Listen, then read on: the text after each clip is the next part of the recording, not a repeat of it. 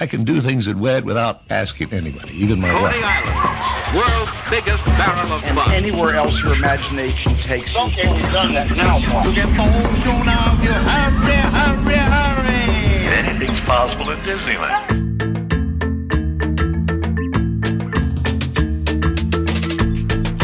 Welcome aboard the Themed Attraction Podcast, where we take you for a ride through the wonderful world of theme park design, that is. You've just set sail on a journey of discovery and discussion with theme park industry masters of the craft. I'm your skipper, Freddie Martin, and sailing with me, as always, is theme park designer, master planner, and chief creative officer for Storyland Studios, Mel McGowan. Where's the river winding us today, Mel? Well, sit back, relax, and get ready for greatness, my friend, because our guest is none other than Walt Disney Imagineering and Imagineering Story rock star, designer, and art producer Doris Hardoon. Doris joined the company as part of the original Epcot team back in 1979, helping to develop the China Pavilion. By the way, she's got an amazing personal story before she ever even lands Imagineering, so I can't wait to share that with you. But she lent her unique cultural perspective to international projects with Tokyo Disneyland and Disneyland Paris. But her crowning glory is probably considered Shanghai Disneyland, where she developed the legendary design voice for the resort that is authentically Disney and distinctly Chinese. She's definitely one of my design heroes from a leadership, creative, and a design perspective, and also a mentor for so many of the young creatives that she led. And this is truly a unique episode for the Themed Attraction Podcast. Our interview with Doris was recorded live at a special event for the staff at Storyland Studios. Alrighty, folks, keep your hands, arms, feet, and legs inside the boat, because this episode is about to leave the dock. Hit it, Sam.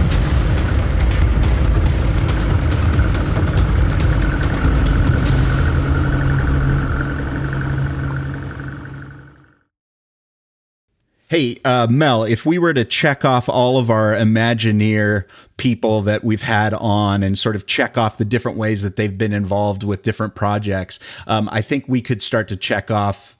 We had Eddie Sato, who worked on the theme building, and now this time there's Doris Hardoon we've got on the show, and she helped to lead the design of the Gene Autry Museum. So these are two people who have led projects that aren't Disney, outside of Disney, but brought the Disney Imagineering mindset to bear. It's pretty cool to have these folks on our show. It really is. And actually, it really, Doris worked really closely with Bob Weiss, the president of Imagineering. And I know that Bob's experience with Design Island and doing outside work for clients really helped him understand in a way just that different perspective of outside consulting. And I know Doris really feels that was a big contributing factor to her project success over the years. So it just creates a different kind of perspective, quote, being out in the real world rather than just a corporate, overhead service department. Well, as we get into this really amazing interview that you did with Doris at the Storyland Studios sort of staff encouragement luncheon, it was so cool. Post-COVID, or kind of crawling out of COVID, kind of socially distanced, mass gathering. But it was a big deal because it was kind of a reunion, not just with Doris, but with each other. Yeah, right. We hadn't seen each other in so long. It's such a cool opportunity to kind of hear her story and some of the challenges that she had, especially in crossing overlapping cultures. You talked about in the intro, her being maybe her crowning glory was the work that she did at Shanghai Disneyland. And that is famous for being a place that crosses cultural contexts. So how do you think, especially when you're trying to craft a story, how does that storytelling change, especially in environmental space, in the things that surround you? How does that change within different cultural contexts? Well, one of the things you need to understand and appreciate, it's easy for, especially from an American perspective, to think, oh, it must have been easy for Doris because, she, as a child, spent some time in China, so really not that big a deal. Well, there's a big difference between, Hong Kong, for example, where she was spent some time as a child in mainland China, i.e. Shanghai. There's also a big difference when you're crossing and working with Native American tribes and different stakeholders. I think the key thing about Doris isn't just the coincidental fact that she was Chinese or a unique female Chinese designer within a largely white Imagineering military industrial complex in the mid-century. But really, it's just her posture of humility, of respect, of the willingness to be a listener, to be a cultural anthropologist, to be a historian, to be not just a storyteller, but a kind of a story taker. And so I think it's just special, but it's very much core to her DNA and who she is. It's really impressive. Yeah. At the end of the episode, we gave an opportunity for people to raise their hands and ask questions. And you could just kind of hear from those questions that there's some depth of understanding. And when you're in her presence, it's something. It's something else.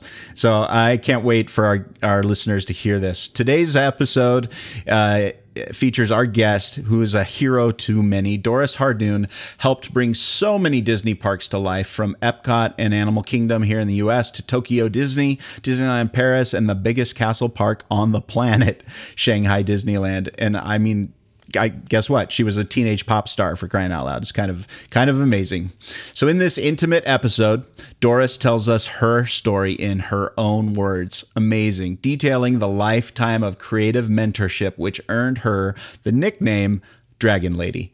Get ready for the ride of her life.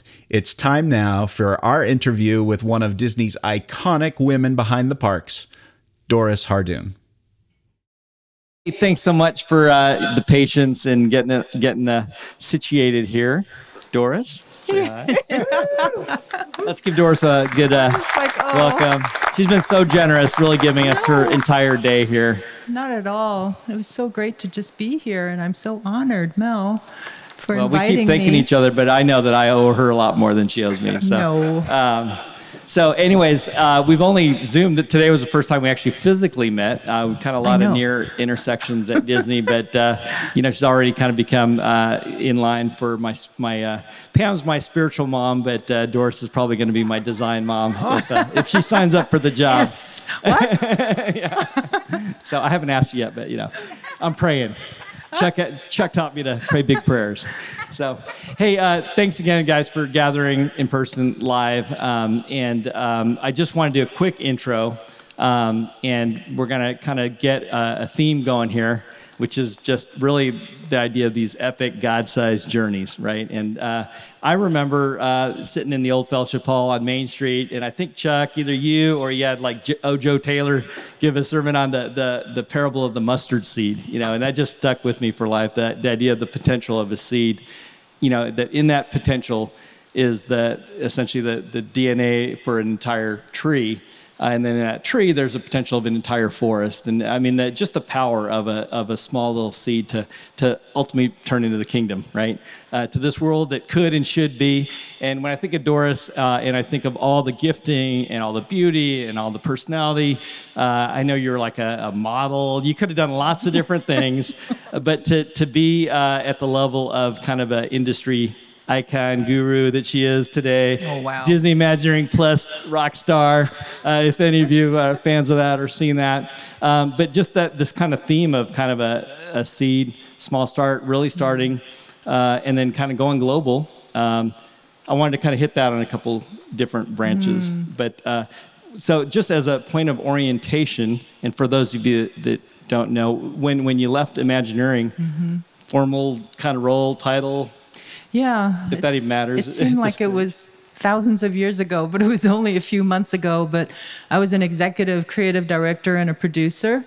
Working, my last project was actually, I just repatriated back from Hong Kong. But before that, and I'll get to that story, but before that I was with Shanghai Disneyland and opened up that resort. And that was, like Mel said, it's interesting how your life journey happens, because my family is originally from Shanghai, both my parents, even though they're multicultural. So for me to go back and actually work there was pretty amazing, and have the company give me that opportunity. But I did start with a very, very humble beginning. I am from, as Mel kind of mentioned it, and you sort of see the images, is I'm originally born in Hong Kong and grew up there, and between 14 to 18, you kind of roll yourself into a lifestyle. You don't even know what you're doing at the time. I definitely didn't, and I certainly didn't follow a certain path that my parents are pretty traditional Chinese, even though my mom's Chinese, but my dad is French and Arabic. But our upbringing, and I got sent to a Catholic school. And so I had a wide exposure of all kinds of things. And maybe that kind of got my brain going, or maybe it's the way my mom and my dad is. But I didn't really follow what my brothers and sisters felt like they needed to do. So I got into, I was a pop star, actually, for a brief time in Hong Kong. And you look like a pop star. I didn't even know that, though. That's so funny. It was just because, You're at home on stage. I'm feeling a little awkward. It's been a long finally, time. I'm home. It's been a long time. But I just didn't know. I just had fun doing it. And it was great. I made records, and I had... I didn't have singing offers, but I did have modeling offer to go to Milan and be a model there. But guess what? I turned it down. And instead, at 18, I thought, it's time to go. I think when you're at that age, you have no fear. And you just sort of felt like, okay, because my brothers and sisters all left. And I thought, I need to go. So I said, I'm going to go. And so I just chose San Francisco. I think all Chinese people seems like always end up in San Francisco. But I'm glad because it was really comfortable there. I loved it. But I didn't know what I was doing when I got there. I didn't have a plan. I wasn't in design. I didn't do anything like that. I wanted to be a dancer. So I went and found a school. It was Academy of Ballet, San Francisco Academy of Ballet. And if you can envision somebody, I was like 5'9" with trying to do ballet at age 18, it's probably not a very good idea. I didn't do too well in ballet, but I switched to jazz dancing, and I did pretty well. I really liked it. But then I realized I had a slight problem. I cannot pirouette, I cannot turn, I cannot spin. I'm extremely highly motion sensitive still to today. So I figured that's probably not a good thing for me to carry. And besides, my practical side sort of kicked in, and I thought, okay, maybe I need to be something a little bit more practical, that I could make money off of and have a longer duration time, because dancer, I don't know, you don't laugh. So you went from dancer to artist. Yeah, because I figure, well, I'm kind of lazy, because I thought, okay, I can't get into a regular school because I'm really horrible with studying, and it tenses me really bad when it comes to taking tests, and I don't want to do math. I don't want to do, biology and physics, and so I thought, well, maybe I could draw my way through. So I walked in at, back in 1970. Probably most of you guys weren't even born. But when I went to California College of Arts, it was because I was an international student. They wanted, the money is always more.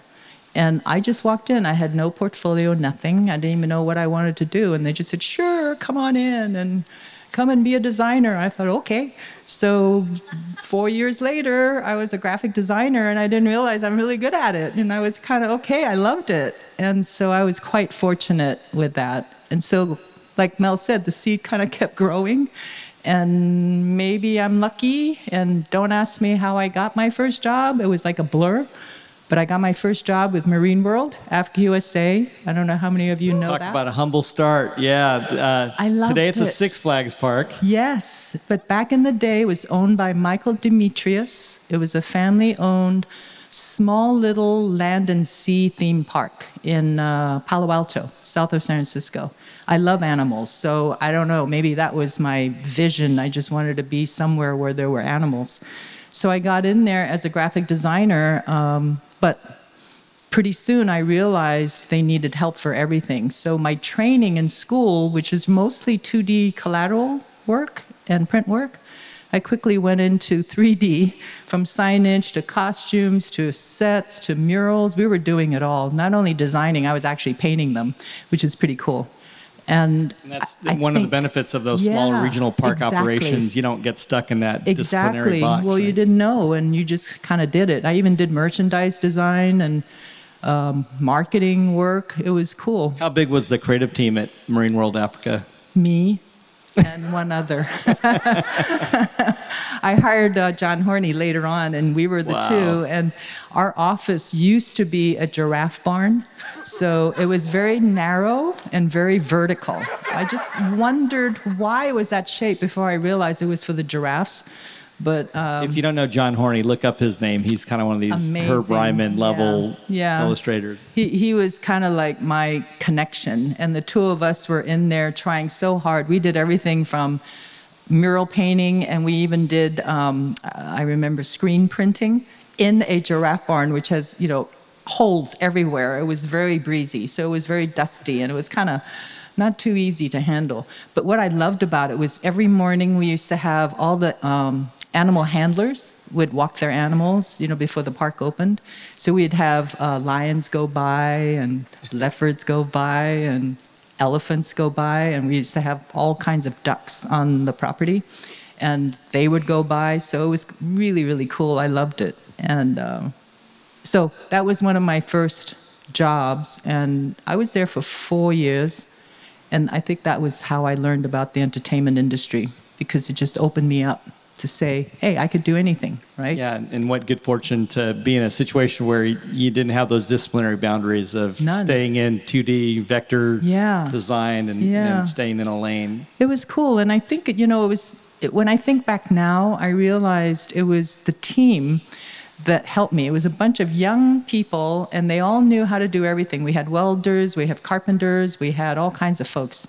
And they just allowed me to do anything I wanted. So they just showed me. And so I was in the mall shop. I knew how to cut, band saws and this and that. And I didn't cut anything off my hand. I did cut a part of my finger off. 10 but fingers. That was okay, yeah. But you learn the hard way.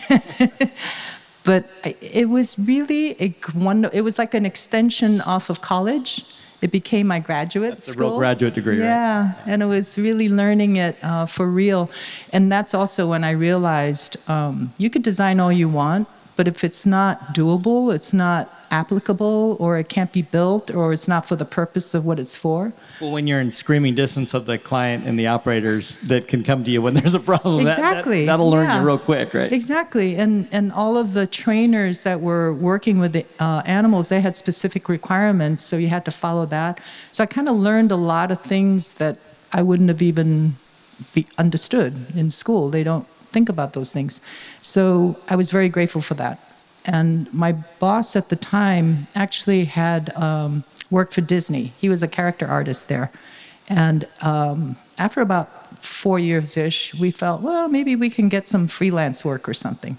So the two of us flew down to LA, and I didn't know any better at the time, but we got an interview at WDI, which is Walt Disney Imagineering in Glendale office. And I remember this conference room. I think it was called Florida Conference Room. It was near the front. Very dark, and there were 3 guys in there that were interviewing us, and it was Marty Sklar, John Hench, and Rolly Crump. And I had no idea who they were, right? These was just guys in there looking at my portfolio stuff. And at the end of it, I think Marty and John felt, right, great, she's graphic, so let's hire her. She's walking, she's alive, let's do it, because we need people. We need people for Epcot, because they were gearing up on Epcot. And I didn't know. I'm not really a Disney person, because Hong Kong, when I grew up, I didn't really understand any of that. We weren't exposed to any of those things. And so I thought, okay, freelance, right? They go, no, you're hired. You can come work here. I went, okay, so you kind of roll with it. And I was so lucky that they decided to give me that job. And it was really Rolly that said, no, I don't want her in graphics. I think she belongs in show. And back in those days, there was no such thing as entertainment design. Design was design. Whatever it is, you were a designer. And it was called show department.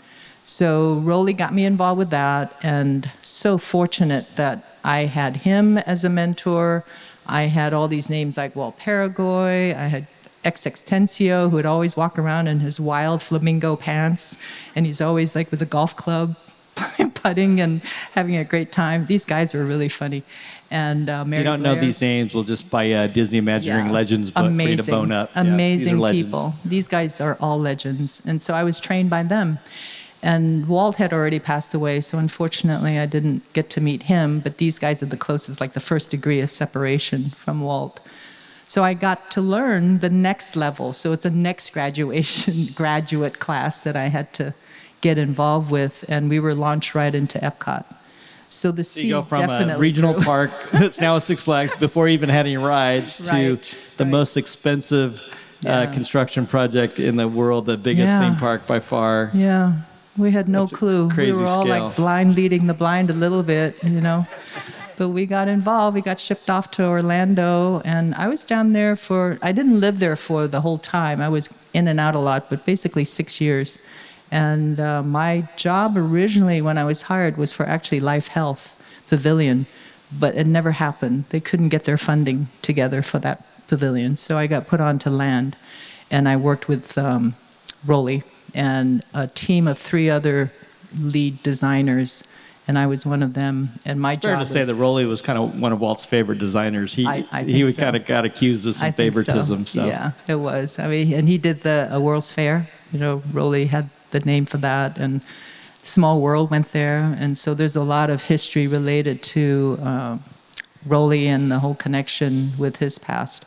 So again, I was so fortunate. I was paired up with him, and he kept teaching me on the job. So we just kept going. And you don't ask questions, you just go do it, right? Because we had a deadline, we got to go. And Epcot, I don't know how many of you know, but Experimental Prototype Community of Tomorrow. It was a pretty cool idea. It was Walt's dream, and unfortunately, There's Rolly on stage there. he never lived. In the middle. Yeah.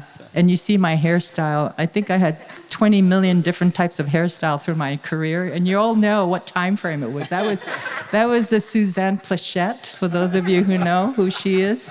Yeah, that was pretty funny. And that was my dear, dear friend, Jeff Burke. He's an amazing designer.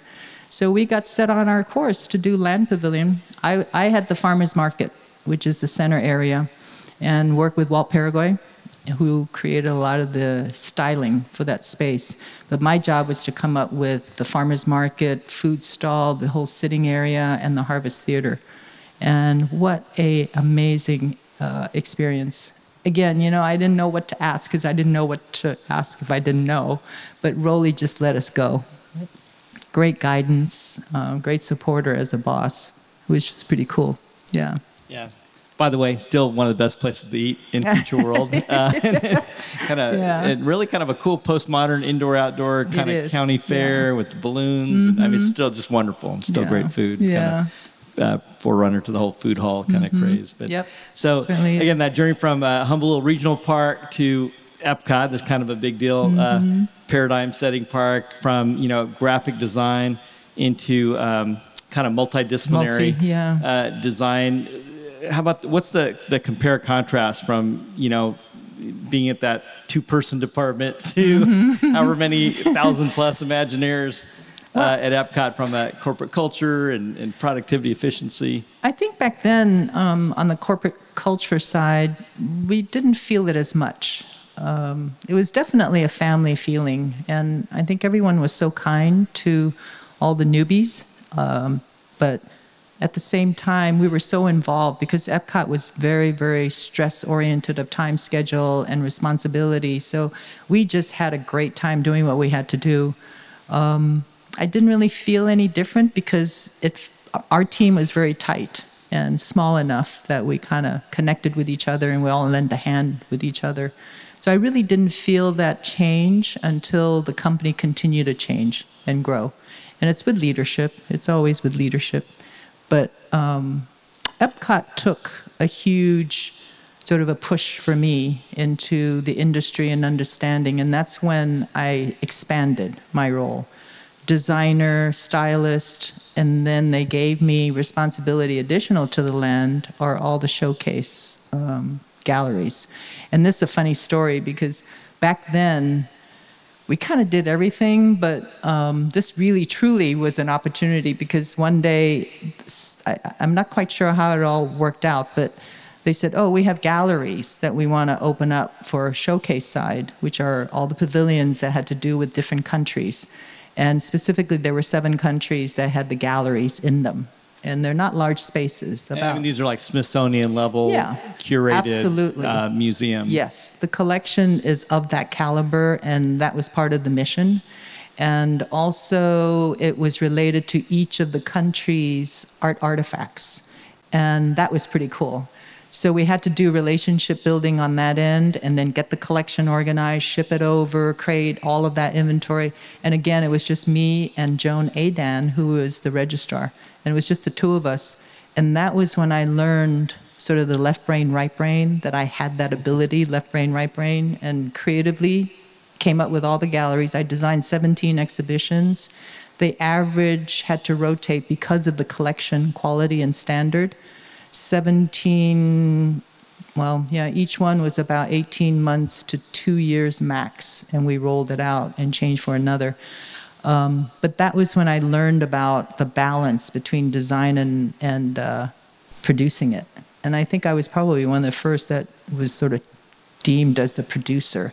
And, you think about producer, it's not like anything, major. All it is that you knew how to get it finished. That's it, right? How to get it organized, make sure it's on budget, make sure it's on schedule, and just get it done. Whereas I guess if you were just purely related to the concept or the creative side, you can kind of go on this la-la land of saying, hey, I'm going to design it and go, bye. I don't really know. I was just getting it in Looking at you, Johnny. Oh. But I enjoy it. I mean, I really do. I enjoy that balance because I was just talking to Mel over lunch about this on Myers-Briggs. I'm an ENTJ. So I'm a driven. Same as Pete, by the way. That'll scare you. So I like to deliver. I want to get it finished. And so that was an opportunity. And it was perfect because it was small enough and I had control enough to figure out how I get the finished, completed. But what was so great personally is I got to meet all these international curators from all over the world because they brought the collection. And then they, in turn, were like kids in a candy shop when the crate was open and we had to unveil all of the artifacts, especially for China, because all the artifacts came from the famous Museum of the Forbidden City. And so many of the collections no one had ever seen before. So it was the first time, which was pretty cool. So that kind of got us rolling. And then they came to me and said, okay, I think, so Tishman family, I don't know how many of you know of Tishman name, their big construction group, but the family is very wealthy and I don't know how they got the collection. Big New York developer contract. They built Epcot and they own the Swan and Dolphin Hotel. That's right. And they had a huge collection, African collection, and they gave it to Disney. And so they came to me and said, can you design a museum for the African collection? So I did. But, there's some successes and there's some happy stories and some not so happy stories. And this was a not so happy story. They couldn't get the funding through any of the various African countries that many of this collection had come from. And we had to not see it through. So I got it all the way to conceptualizing it and ready, feasibility schematic and ready to go. And then they kind of stopped it and abandoned it. So that was kind of a bummer. But I have the artwork, so maybe one day, who knows, we might be able to do it. But that was one of my highlights. And the odd thing, how I got into the exhibition design was when I was at California College of Arts, 2 summers, I got a job with the De Young Museum in San Francisco, which is a very reputable fine art museum. But what was funny is my job was just a little in the back graphic assistant, intern, sort of apprentice person to Ron Rick, who ran it. And all I did was just the graphics, collateral pieces. Back then it was like letraset and hand setting everything. And on the day when they were trying to figure out who's going to design all these showcase exhibitions, they said, and it was funny, it was almost like everybody took a step back, and I ended up standing there by myself, and they said, she could do it, because she went and she was working at the De Young Museum, and I went, no, all I did was just the graphic stuff. I don't know how to do exhibition design. And so they just kind of went, go for it. I went, okay, I'm going to go for it. And that was, again, it's that attitude back then was you just go with it. And that's how I believe design in general is relatable, is transferable, because I've already learned about composition, color, proportion, foreground, middle ground, background through all, even 2D graphics. And it's all, you could move it into a 3D environment. So that's what I did. So then that's the whole opportunity that opened me up to exhibition design. And since then, up to fast forward now, I've designed probably about 5 different cultural museums around the country, and I also designed for about a year and a half. I designed the Finding Our Families exhibition in Museum of Tolerance here in Los Angeles at Beverly Hills, and they were kind enough to ask for us to design the version of it in Jerusalem. And so I worked for 18 months with Frank Gehry's team. He did the building, and then we designed the exhibition for it. And at the time, it never happened because they ended up finding out it was a burial ground where the property was in old town, in the old section of Jerusalem. So it's been going through a lot of changes. And then since then, we got off. But yeah, it kind of exposed me to that whole world, and I love it. I really enjoy working with artifacts and just art objects and the value of it and the meaning behind each one. And that was the experience I had. I was probably one of maybe 2 people at Walt Disney Imagineering that gets loaned out in my career. And I got loaned out to design the Gene Autry Museum.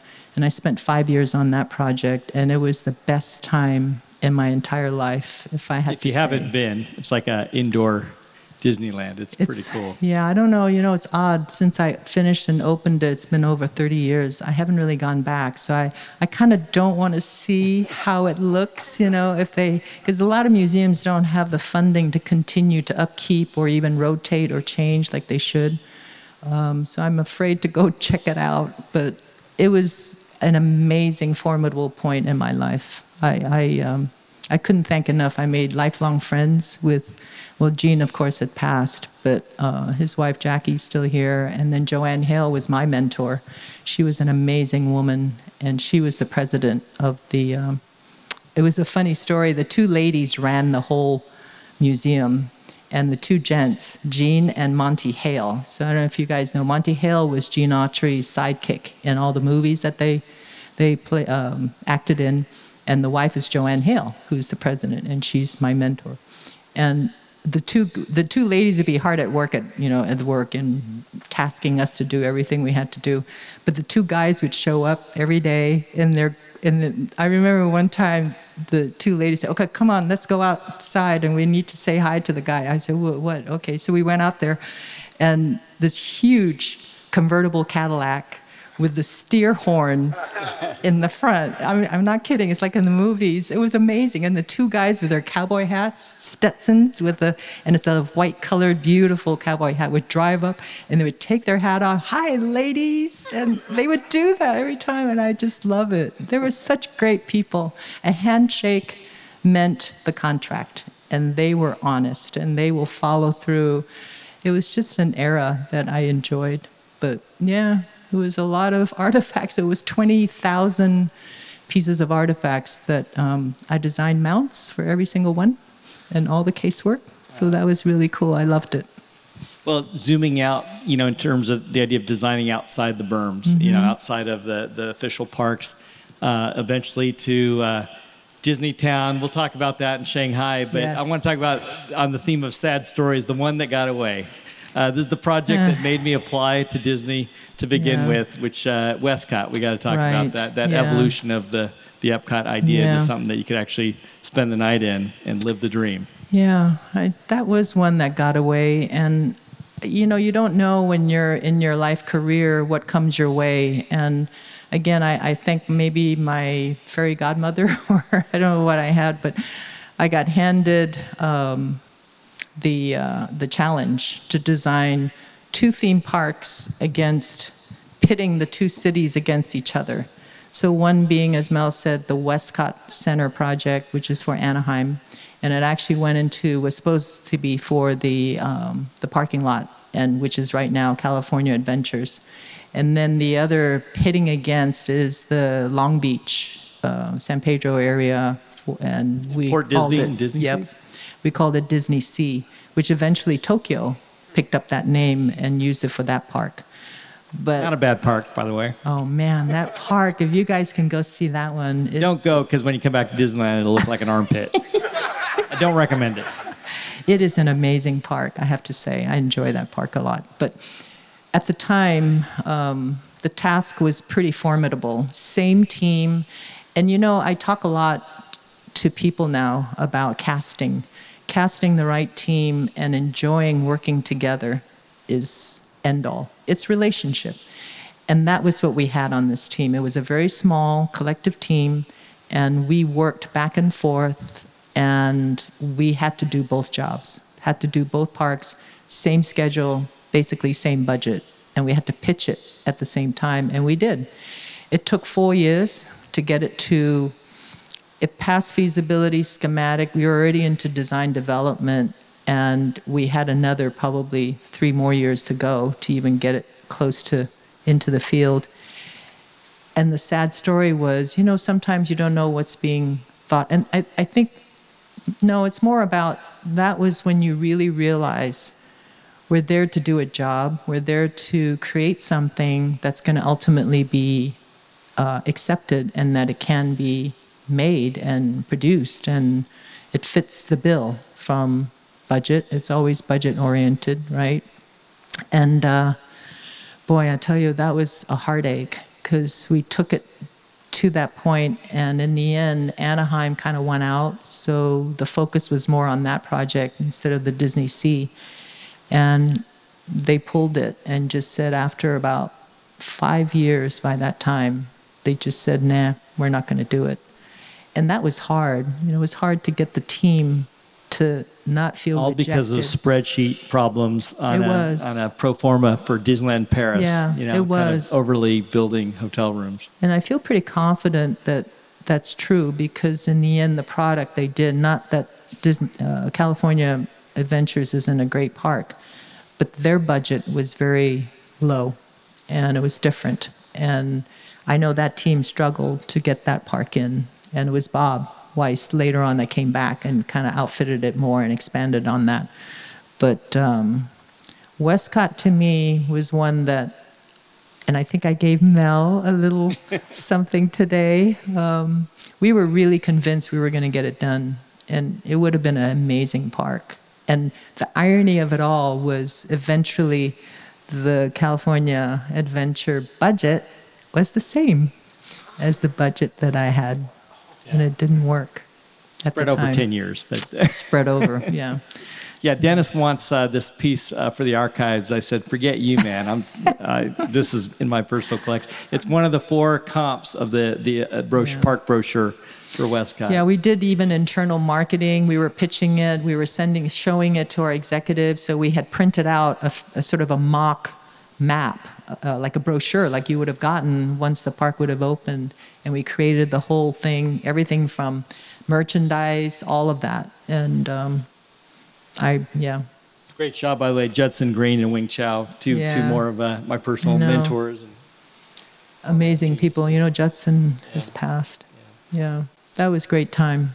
And when we pitched the Westcott, we decided to do it at the Anaheim Convention Center. And this was a big deal because we had to pitch it to the town, the mayor, I don't know who it was. All these big dignitaries came.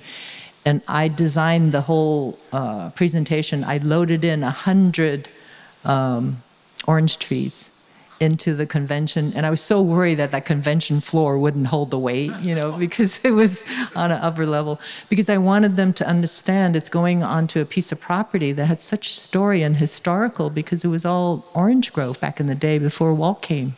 And so there was some I like connection. this property, all lemon groves. Yes, and connected back. And so the whole place had a beautiful sort of fragrance about it from the orange. Well, I kind of pumped it in too, so kind of Smellitizers come in helped a handy. little bit, yeah. But it was just an emotional place, and everybody was so gung-ho for it. So when it got pulled, it was a little tough to take. And that was kind of the catalyst for me, because up to that point, I think Epcot was my close to heart because it was my first, and Gene Autry, that was one that I loved, and then Westcott, and then I quit. I quit after that. That was 22 years already with the company, and I think by that time, life goes on, right? Our career lives mixed in with our life, sometimes it blends so tight that you forget that your life should be number one and career should be number two. And you forget about it, and I had 2 kids in between all of these projects. Literally, I think when Paige was born, she was 1990.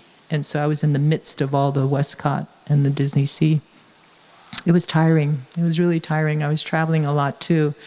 And the kids all kind of ended up at baby school. I was saying I went back to work after 2 months, and I had to put them into baby care. And literally, these kids were at baby care from 6:30 in the morning till about 6 at night, or they're longer than me, because of the time and the driving.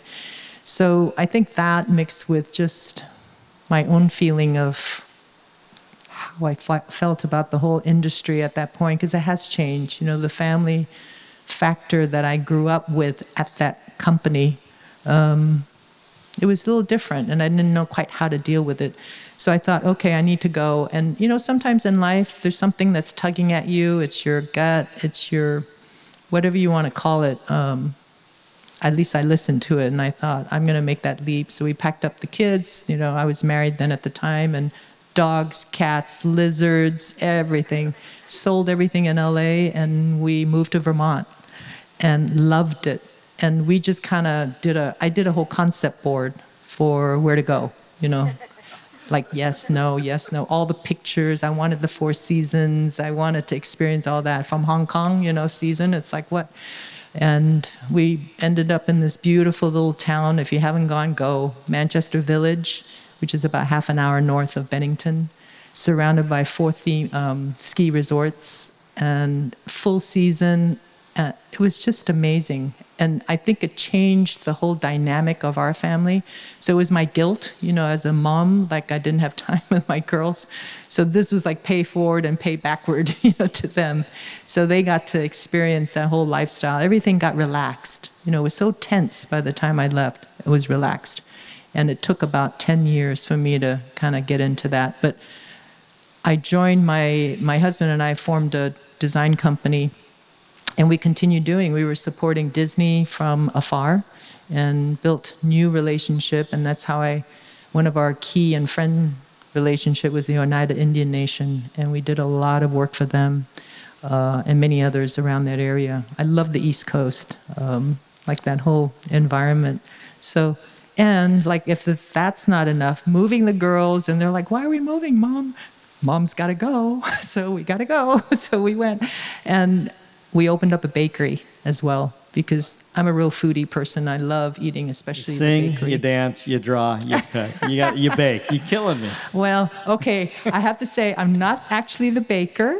So my husband then, who was an architect, I didn't know he was into food. So he went back and he's a classic French pastry chef. He got his degree. So he was the baker, was there at 4 a.m. That's his problem.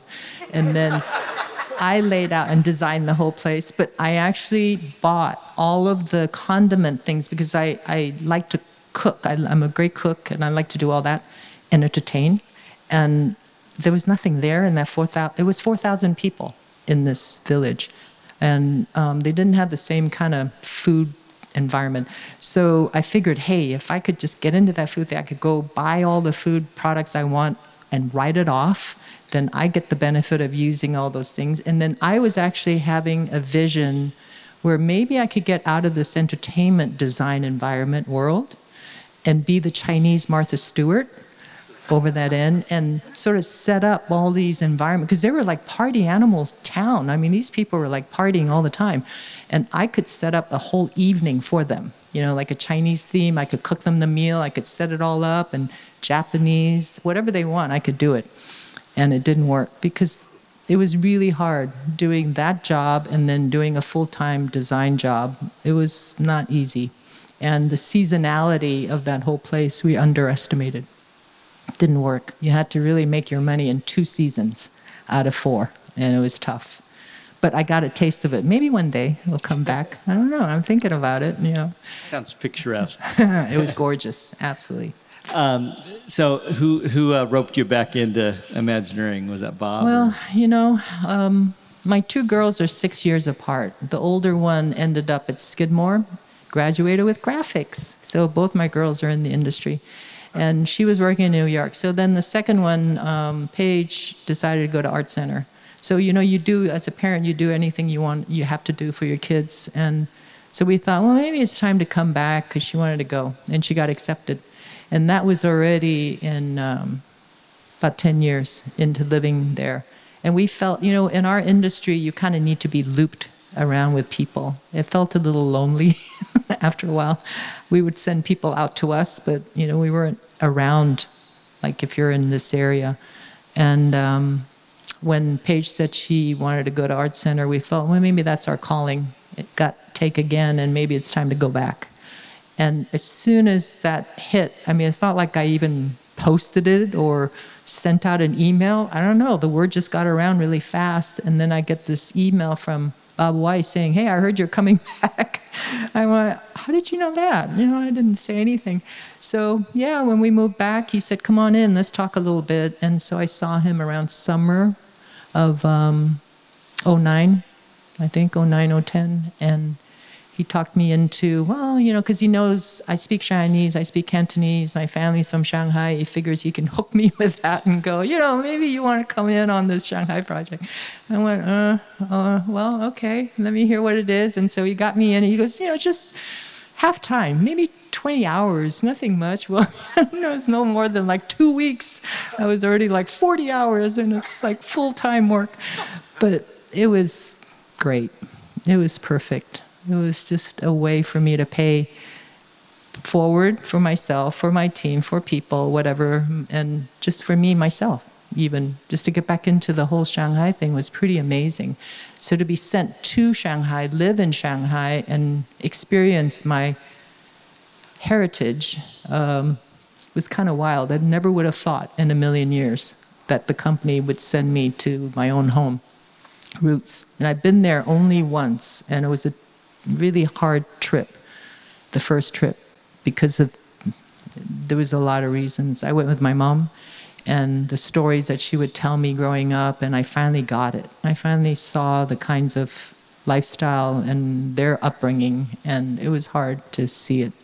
And it was right at the time, if you guys saw the movie Spielberg's Empire of the Sun, I can't even finish watching that movie. It was so hard for me, because it was exactly their time, and they escaped 1949 to leave there to come to Hong Kong on persecution, and yeah, so then going back there and seeing it, and then my mom literally there walking me through and telling me, here's this, here's that, whatever, and it was really hard. So I never went back.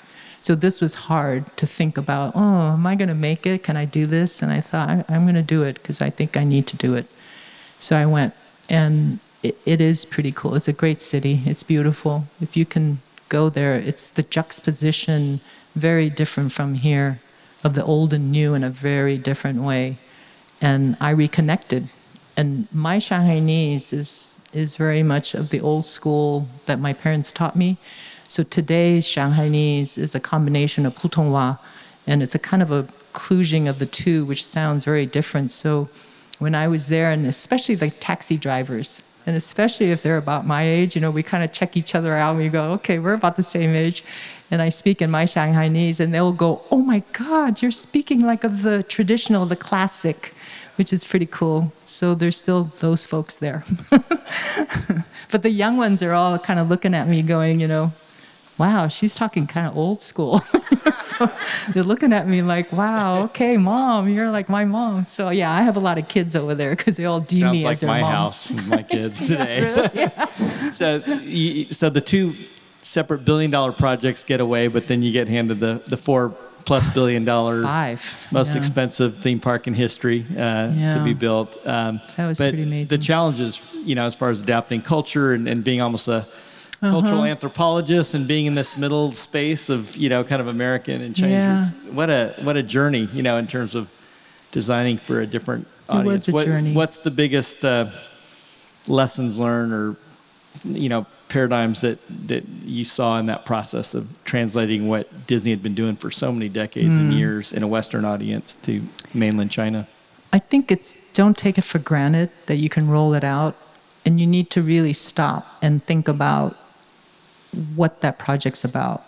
Who are the audience? And we forget that because as designers, you're passionate. You're wearing your heart on your sleeve. You're kind of doing what's in your heart, and that's what we want from you, right? But then you sort of get too close, and you need to step back and go, okay, I'm not designing this for myself. It's designing for for China. It's like Shanghai has 30 million people, just Shanghai, and you have to understand why. And so that was a little bit interesting of a learning curve for the team. I wouldn't say it's because I know it all, but I will say it made a huge difference because of my upbringing and the heritage, and that I can speak the language and I get it. And so we ended up bringing, a base of Chinese from mainland China that would be part of our team. And we became sort of like the internal ambassadors to help our fellow team members to understand the subtleties of things. And Chinese is different. We're not all alike. I mean, Hong Kong Chinese versus mainland Chinese is 2 different styles and personality and behavior. And that was a learning curve. I think amidst coming up with a concept that's not a rollout concept of, let's say, Magic Kingdom or Tokyo, but a unique one, because that was the demand. So I don't know how many people knew about the ownership. Majority is owned by this acronym, and don't ask me what that acronym, I can't even remember, but it's Shendi, who is a combination of government and investors, and they own 57%, and Disney's ownership was 43%. And so we sort of had a client, and we had to have a good partnership. And so many of the elements were dictated to us subtly. It's all the Chinese way. And you had to hear it, you have to listen to it, and you really had to abide by it. And at first, the classic was our team just assumed, we're going to China, so we're just going to build pagodas and, lots of dragons everywhere. And they're all like winding up in fact, got to go up on the castle and their stuff. And I think it became very clear, no, that's not the way to do it. And I think our partners, the Shendi, also said, why do we want you to replicate what it is that we have just across the street for real? And you're replicating. And so I think that became a strong sort of base, a strong catalyst for us to really think out of the box. And it wasn't until Bob Iger, the CEO of the company, who was at the groundbreaking, and he kind of credits himself as saying, I didn't think I was going to say this, but I said it. And he was standing there and he went, authentically Disney, distinctly Chinese. And it's so smart he said that. So it became the ADDC factor for us. When he first said that, all of us went, well, what did he mean by that? What the heck does that mean? Authentically Disney, distinctly Chinese. But then when we started breaking it down, it was so brilliant. So it was the subtlety between the balance. It's the yin and the yang. The whole part, I feel, has that point. We still had a huge amount of our DNA, the Disney DNA. So if you experience Tron in Tomorrowland, it was pure us. And then if you experience Pirates of the Caribbean, pure us. But then the areas that I was in, which is at the front entrance, to the hub, to the castle, that was my area of responsibility in the beginning. It was the chance for me to sort of play off of what I think that culture needed. And the thought about 4-2-1, if you've heard of that, is that culture is very much of 4 grandparents, 2 parents, and 1 child.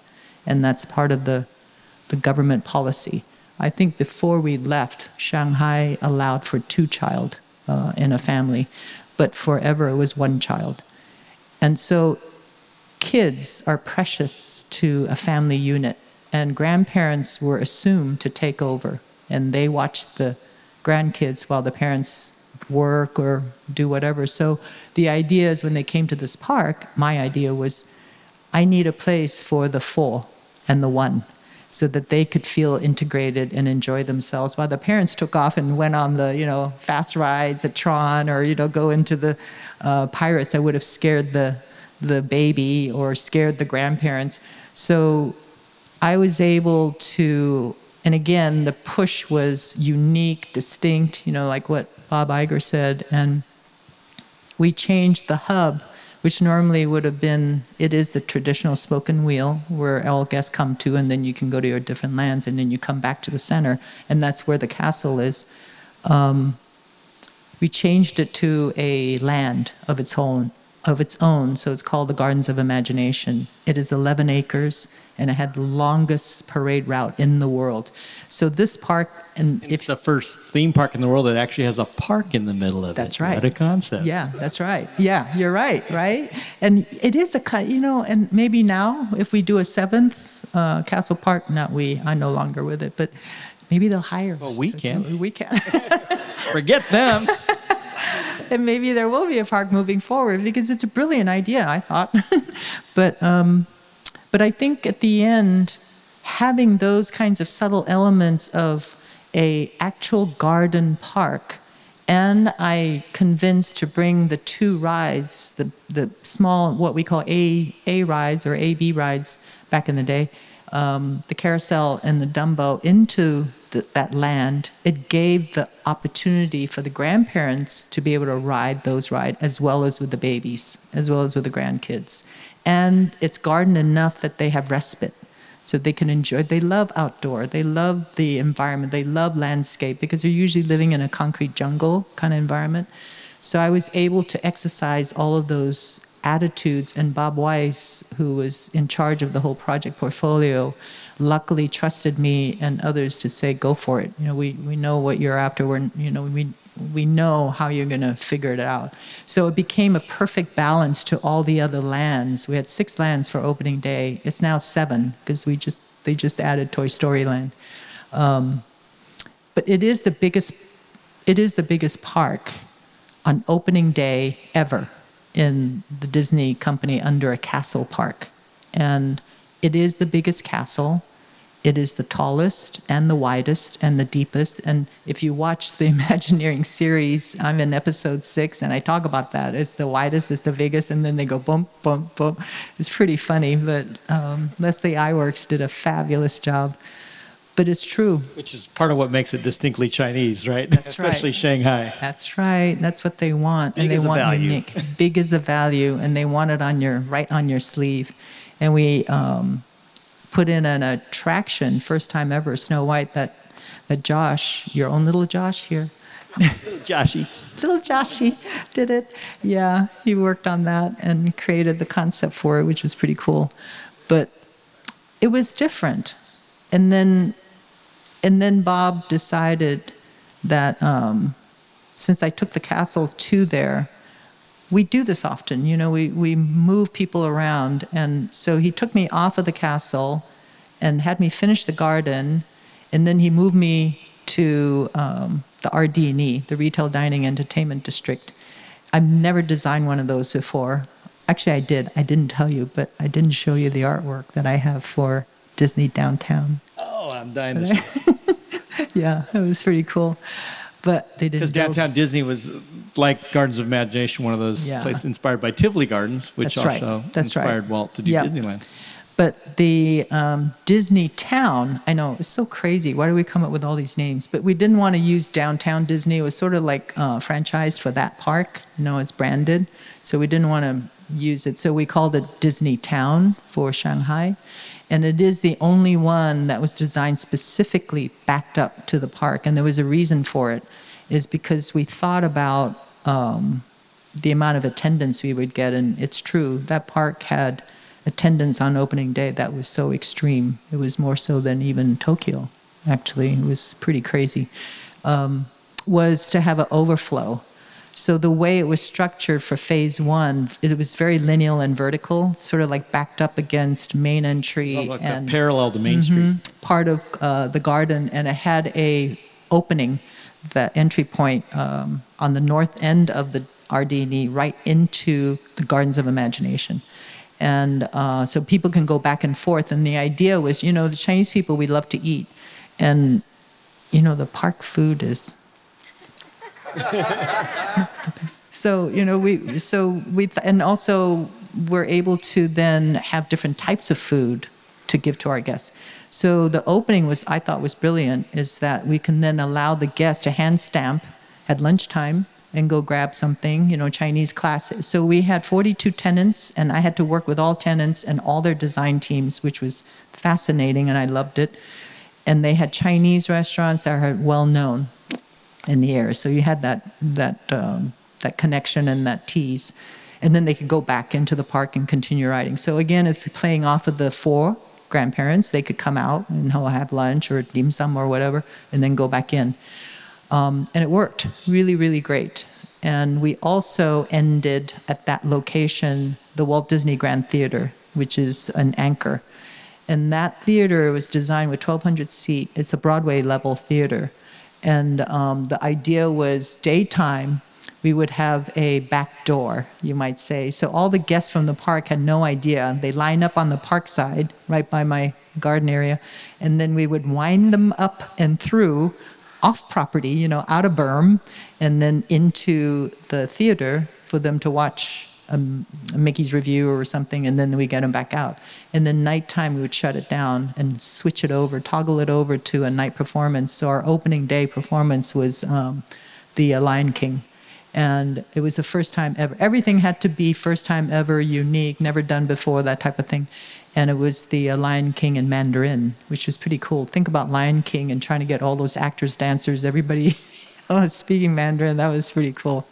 But they did all their songs still in English, because that was the hard part, I think, which confused a lot of our teammates, because they thought if you're going to go Chinese, you have to flip everything to Chinese. But it's not true. It's the subtlety of that balance, right? It's that yin and yang that's very quiet. And so that's your ADDC again, authentically Disney, distinctly Chinese, is we would have the Chinese, the Putonghua being spoken by the actors and singers, but then the singing was all in English, because they wanted that combination. So yeah, so that part kind of worked out really well. And I loved designing the Ardini. It was a chance to, again, infuse and give respect and tip the hat to Shanghai as the home base. So all 5 districts had elements of Shanghai familiarity, from architecture. The Shukeman style architecture was embedded in it. Little mosaics. I kind of created little vignettes here and there, and it was really good. I embedded murals and little quiet moments, and so you discover them. And so, yeah, it was a real rewarding, very fun. Well, as we've gotten to know each other in just a short window, I know that your passion, your heart, is shifted really into pouring into others. And that, so you talk about that journey again from being an individual contributor, multidisciplinary design heavy lifter, but really into, again, raising up kind of that next generation, and the way that you've done that, at Disney to unify global teams that are geographically, physically separated, and even, knowing how much you poured into Josh over the years. That's special. He is special, isn't he? Everybody just wants to hang out with Josh. I think about that, and maybe I wasn't as cognitive or aware until I was in Shanghai, and my teammates had no exposure to Disney, none of that brand. Like me, I didn't have that exposure, so I had a relationship with that and related to it. And the language helped. And many of them were all in their 20s, 30s, 40s. And they have never had this kind of exposure or this awareness of design, and they had the desire to it, but they just didn't know. And many of the Chinese family parents are very much, I heard this phrase called tiger moms, is, they're just after the kid to be the best doctor and the lawyer and the business guy. Forget about what? Yeah, okay. Like art, what is that? It's a classic, right? And she got me operation every year until I started crying every time she would force me to do operation. It's hard. It's hard because, you see their passion in their heart, but they didn't know how to deal with it. So I kind of became their mom. And so I have a lot of kids all around the world, which I'm so happy with. And especially the Chinese one in Shanghai and Hong Kong. And it happens to be many of them are ladies, and they need the extra encouragement and the confidence building. And they're all Year of the Dragon. I'm Year of the Dragon. So they all call me Dragon Mom. Well, that was also my name. I talk about titles and things, and titles don't mean anything to me, but the one title I will accept is when they call me Dragon Lady. And it's true. It's like, I like that one. But I feel in my heart, I didn't know early days, but it was then. And maybe it's my maturity, being there and connecting back to my roots. I felt the need to pay forward. And so I started developing a global connections group. And it was just very organic. Just one by one, they just started coming to me to ask questions, talk about it. And, you mentor automatically. And mentoring isn't a checkbox, which I really have a problem with. Sometimes corporation mentoring, it is a checkbox. It's like as long as you sign up, okay, great, you get a star. But it's not about that. It's about listening to people and appreciating them for who they are, or what it is that they're not interested in and they need help for, whatever it may be. It could even just be there for them to tell you that, hey, I just got married. It's like, wow, okay, that's kind of cool. So I think throughout all of that process of 3.5 years living there and then repatriating back from Shanghai, finishing up that job, Bob Weiss at that point got made president of Imagineering, and they offered me to be sent back to Hong Kong at a huge opportunity, once in a lifetime, to start up a Walt Disney Imagineering Asia office. And when I heard that, I went, that's unbelievable. What? You're going to open up an Imagineering in another part of the world? And I thought, yeah, I can't pass that up. And then on top of that, I'm being sent back to where I was born, home. And I hadn't lived back there ever since I left at 18. I mean, obviously, I'd go back and visit my mom, and my dad had passed away already pretty early. But I thought, wow, I get to live there as an adult. So I said, yes, I did. So I moved right back. I literally changed my crates and my luggage and then just flew right back there and lived there for 2 years. So I was there from 2016 to 18. And I had a double job. One was a functional job as the creative, leading the creative studio and setting it up for the Asia office. And then the other was the creative leader to lead the creative team and to build that up in the park and lead the five-year expansion project was just approved for Hong Kong, which we finished. We're in Arendelle now, so we finished 4 of the 5, and before I left. And that was Continuum, another opportunity for me to pick up more dragon babies. There were all those dragon babies there, and guys and girls, and it was just great. And so I have a collection of 47 people around the world now that I touch on every month. I do calls with them and talk with them, and I want to pay forward because these are people who touch my life, and it's not just them, it's everybody that comes across. And so I think it's important, because I have the knowledge, I have experience. You don't have to believe what I say or do what I say or have done, but at least one of my quotes is, if you want to know about where you're going to go, ask somebody who's been there, who might be able to tell you something. And again, you don't have to accept it, but at least you might have some bandwidth or knowledge of what that is.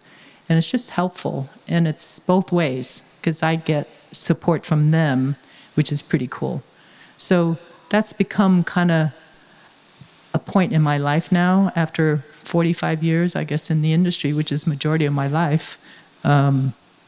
It's not just the design. Sure, I loved it. I think that's inherent of me, but to have that ability to just speak about it or share is pretty cool. Pretty inspiring. Hey guys, I know we got started late. We're running a little late, but I definitely wanted to give everyone an opportunity if there's any questions from you guys. Kai, you mind doing the mic if anybody? Any thoughts? I know these guys are all dying because they've got deadlines. No, I know. I'm sorry. Questions, anyone? I go. Just got one. I noticed that a lot of the pictures, you were the only woman in the picture. So you were definitely the trailblazer. Was it hard, or was that, how big a factor was that for you? It's interesting. I get asked that a lot, and you're right. I was probably one of two, only, first of all, Asian descent designer when I was hired, and then I continued to be probably one of a handful, and then continued. And I would always be in these meetings like by myself and the rest. I never thought of it as different, or I felt segregated, or I was like pulled out as, yeah, they probably had me in there so that they could check box saying, hey, we got the woman in there, and we got the multicultural woman in there, and she's a designer. And oh, by the way, she's a producer too, so we got it. Check, check, check, check. If that's how they want to do it, I don't care. It has nothing to do with me, but I was there. So I think it paved the way for others to feel you can get there and just be persistent. I don't think everybody is as aggressive. I don't think I'm aggressive, but I am aggressive. Maybe Josh will say how aggressive I am, but it's not aggressive. It's just being focused, to believe in yourself, to know that why wouldn't I be in there? I'm doing this job, so if you want me in there and want to hear what I want to say, I'll tell it to you. But I was raised very traditional, Chinese, very obedient, and I'll tell you this now, I'm not going to be that anymore, So that's where I'm spreading the word to the young ones to say, you don't have to wait till as long as me to become like that. Speak up, just be part of it and show that you're part of it. But it's kind of hard because everybody's sort of thinking of the divide between a man, a woman. It doesn't matter to me. When I look at you, I feel I'm you. And it's also cultural, and maybe because I was raised with Buddhist, Chinese mom, Jewish, French, Arabic, whatever father, and then Catholic school. It's like, okay, I guess I got full exposure of everything, and I'm like totally cool with it. I love it.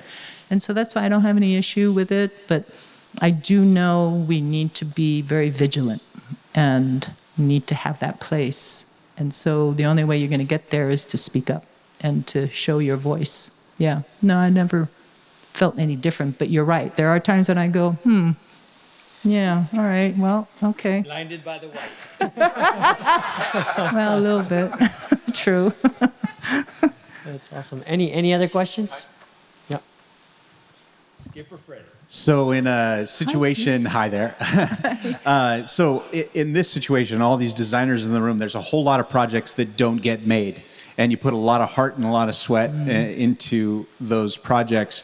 For one reason or another, they don't come to completion. And you talked about multiples. And so how do you deal with that sort of emotional investment and then this sort of separation? Now, well, it's not going to happen for now. Well, I picked up kickboxing after that and kind of deal with it and drinking. No, I didn't do either, but I didn't do either. It is hard. I think that's one thing I'm telling a lot of people. I did a few talks lately with school and some of the junior, senior, graduate designers. I said, you need to toughen up your skin, thick skin.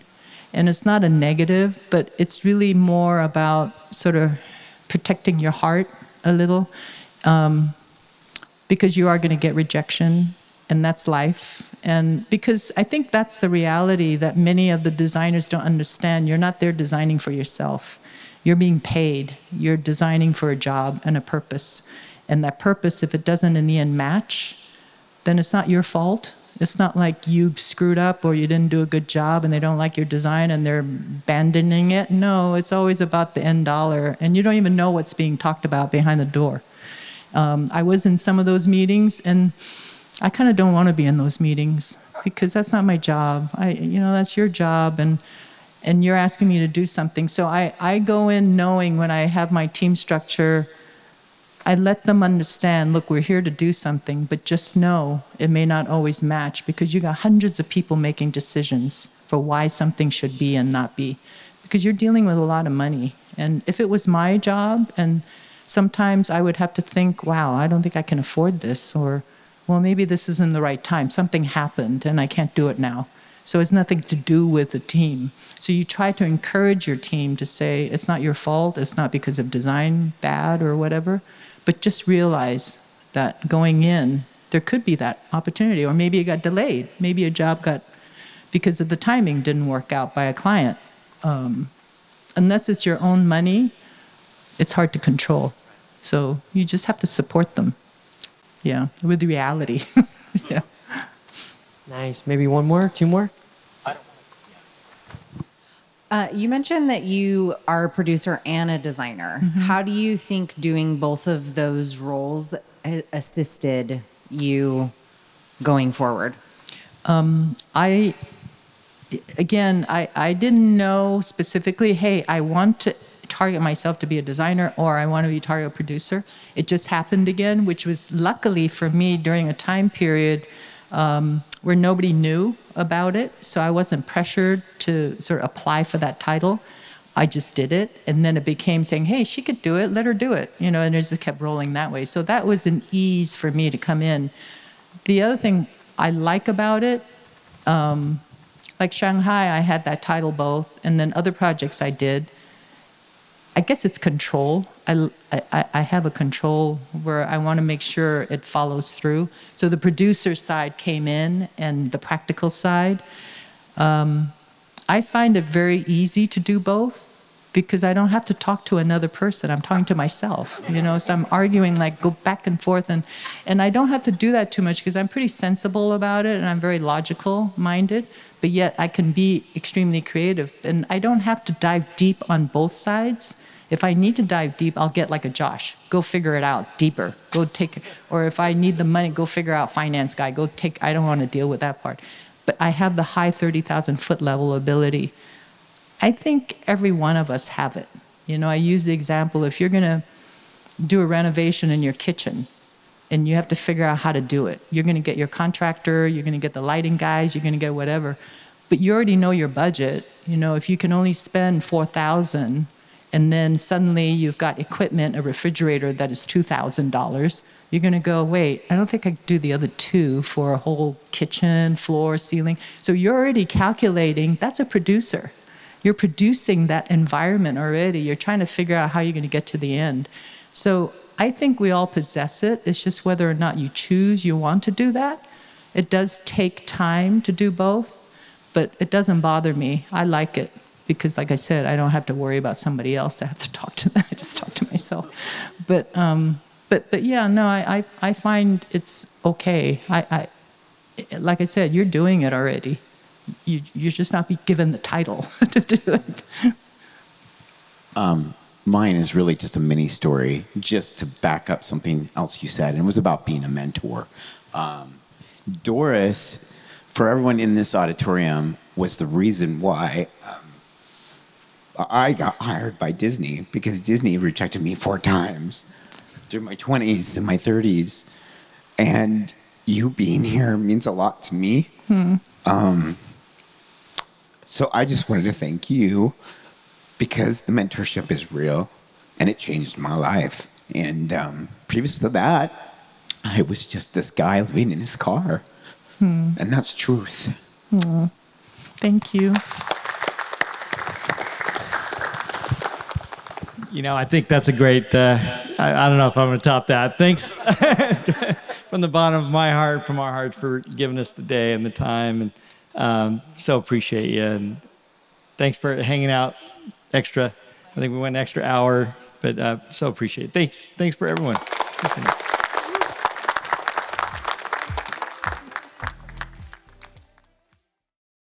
At the end there, we heard a question from Josh Stedman, a former Imagineer and now one of your art directors there at Storyland. You know, you could hear the emotion in Josh's voice when he talked about Doris and her influence on him and his peers. Then, you know, it was crazy. After the interview was over, there was such a crowd of designers and architects lining up to meet Doris. And honestly, we couldn't thank her enough. They just really wanted to connect with her for her work and her influence. What a powerful testimony of a life well lived, don't you think? Well, and she's still living, so we're excited at future collaborations as well. It sounds like so eulogy-ish, but I know. Oh, yeah. It was a life well lived, a life that continues to be lived well. How about that? Absolutely. Yeah, you know, I think they're just special people you come across in this journey we call life, and Doris is definitely one of those. And again, it's the kind of people that you just are not going to have any idea of the ripple effects, the number of lives and people they've inspired and touched. And so I know that's the case globally, especially just within Imagineering current. And former Imagineers, that she still, you know, maintains some deep relationships and keeps them in community with each other, particularly, you know, through COVID, quarantine, and all this kind of stuff. Amazing. It's true. Well, Mel, we gotta cut it short. The episode is over, and as long as there's still water in this river, we gotta keep rolling with it. For now, let's head back to the dock. What do you say? Sounds like a plan, Freddie. Until next time, thanks, Mel.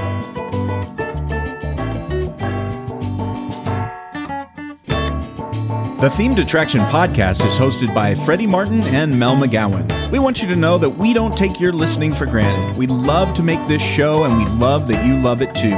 Would you mind helping us out by leaving a positive review on Apple Podcasts? That helps others find the show, and it makes us feel good. We want to thank our guest, Doris Hardoon. You can connect with her and follow images and stories from her life on Instagram at 52dragons. That's at 52_dragons. Get access to more stories and interviews at themedattraction.com. Start your own profile, discuss the latest advancements, and interact with your fellow theme park designers around the world. Follow the action on Instagram and Twitter at Themed Attraction, and join our active discussion group on LinkedIn. Connect with Mel by email via mel@storylandstudios.com, or follow him on Twitter at Mel McGowan and Instagram at Visioneer. You can find me at FreddieMartin.net and follow my adventures at Skipper Freddy on Instagram and Twitter. Our theme music was composed by Rob Watson, other music provided by The Lost Dogs. This episode was designed and produced by the one and only Dr. Barry Hill. Barry is the author of Imagineering an American Dreamscape, the genesis, evolution, and redemption of the regional theme park. This book tells the epic stories of regional theme parks and the strong-willed visionaries behind them. Some of the stories you may have heard, most you probably haven't, and it's a fascinating tale to tell. It's available to purchase on Amazon, Barnes & Noble, or direct from the publisher at rivershorecreative.com. You know, Mel, Barry has been working on his Jungle Skipper spiel, but he's been having trouble identifying the African animals. Yesterday, he told me the ones with long necks are called giraffes and the ones with the stripes are called zebras. But when he saw the gray, long-haired cow-looking things with curled black horns, he said, "I've never seen them before. They must be new." GNU? Huh. Thanks for listening, folks.